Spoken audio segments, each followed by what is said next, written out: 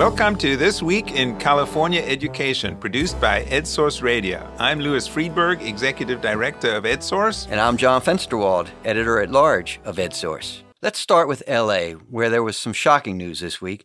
The L.A. School Board President, Ref Rodriguez, was charged with giving over $24,000 to his own campaign and saying that those donations came from other contributors. What's all that about, Louis? Now, this actually happened 2 years ago when Rodriguez first ran for the school board. This whole thing has sent shockwaves through the whole district and certainly on the board. Ref Rodriguez was just elected to be president of the school board. He comes from a charter background, and this is the board with the new majority that's supported by charter school advocates. So what happened was that Ref Rodriguez is alleged to have funneled money through a relative into his own campaign, and then had a bunch of friends, relatives, and actually several employees of the charter school that he worked for give the money in their name, and then they were apparently reimbursed. What is really bizarre about this is that he didn't have to do it because candidates are allowed to put as much of their own money into their campaigns. This didn't have to happen, so it's really unclear why this happened. Yeah, it's really what they call money laundering. And you're right, it's strange because that campaign in independent expenditures was about $2 million. We're talking about $24,000, so we're talking about 1%, basically, of the money that campaign raised. Well, it might have been when he first entered the race, he wasn't aware that there would be millions of dollars of independent expenditures from mostly charter school advocates. So what happens now, Louis, to Ref Rodriguez? Well, he will be arraigned sometime next month, and I think there's questions about whether he can continue as president of the board, certainly with this cloud hanging over him. And as you said, there's a slim majority of sort of pro-charter backers on that board, 4-3, so every vote counts. It's true, although it has not been as divided in these early weeks as people had anticipated. But talking about LAUSD, John, there were some other big news, a settlement of a lawsuit. Right. That's a lawsuit that public advocates and ACLU brought against the district, and it was a real test of the local control funding formula, which, as we know, is supposed to direct extra money to low-income children and English learners and foster children. The suit said that the district was misdirecting about $450 million that should have gone to those students, but were sort of counted as going to special education students. So that was the whole case. And it seemed at the time it was a kind of a technical issue. The district said they were using money for special ed, and these were targeted at these special needs kids, but the advocates said that was misuse of those funds. So basically, in other words, many of the students who are low-income and foster youth and English learners are also special education students. The same percentages, roughly, as in the district. So they were counting the money that the federal government said you already had to pay for special education. They said, well, that counts towards your local control funding formula share. And public advocates said, well, wait a minute. This is money that you're supposed to do in addition to that in increasing programs and services for these students. So LA Unified, which is in budget trouble, said, no, we're doing it fine. And so they sued. And so this was settled. And what was the settlement? The settlement is that about 50 schools with high-needs students will get $150 million over the next 3 years. And the district acknowledges that money, $450 million, should go to these larger group of students, and over time we'll figure out how to do that. So it's a big win in terms of the principle of the local control funding formula, and for the students who will get the money, it's a big deal for them too. So in effect, $150 million is going to be more targeted then at high-need students. That's correct. Particularly, all of it will go to 50 schools that have been identified with the highest ratio of poverty and the neediest schools. Okay, well, a big win for public advocates and their allies. And for those students. Well, let's move north from LA to Sacramento. You attended the state board meeting this week. And finally, the state board actually had to approve the state plan that they've been working on to satisfy the requirements of the Every Student Succeeds Act.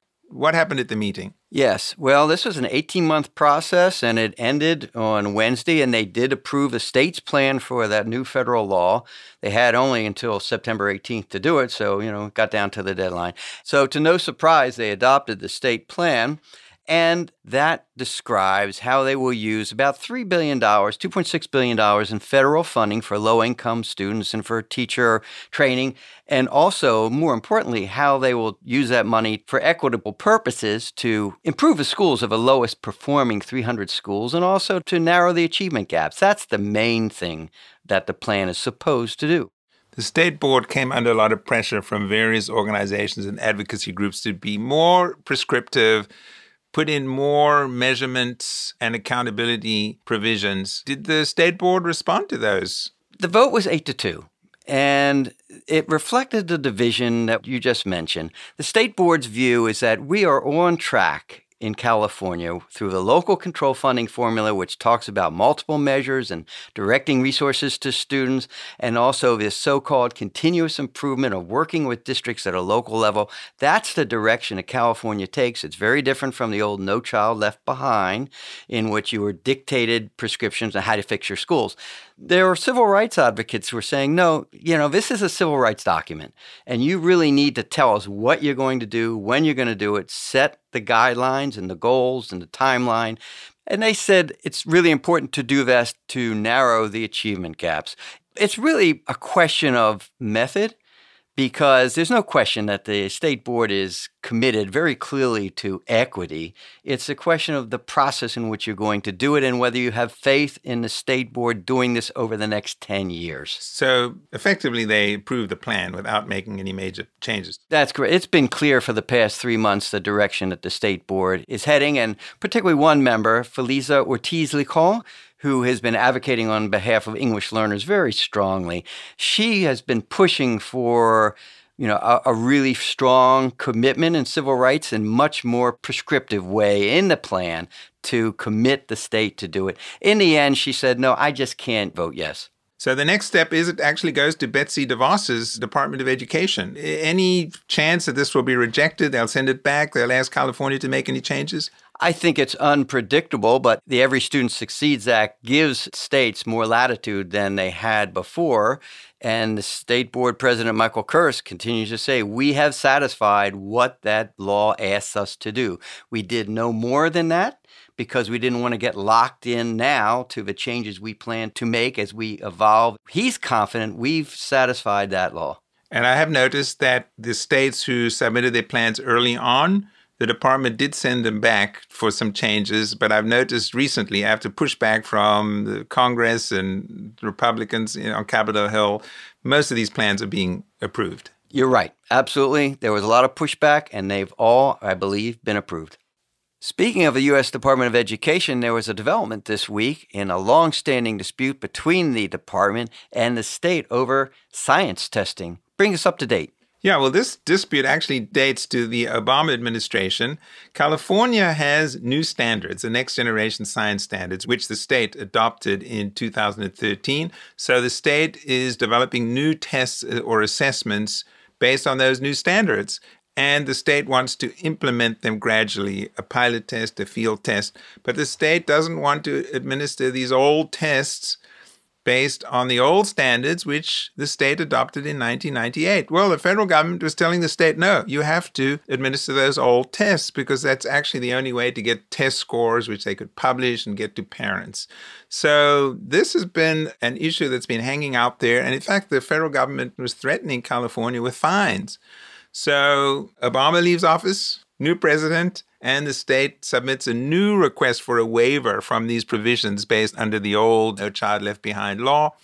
And lo and behold, the Trump administration, in the form of an acting assistant secretary of education, Jason Botel, says, yes, we'll give you a waiver, but just for last year. So we won't fine you. We won't do anything because you didn't administer the old tests. But Jason Botel says this waiver doesn't apply to this year.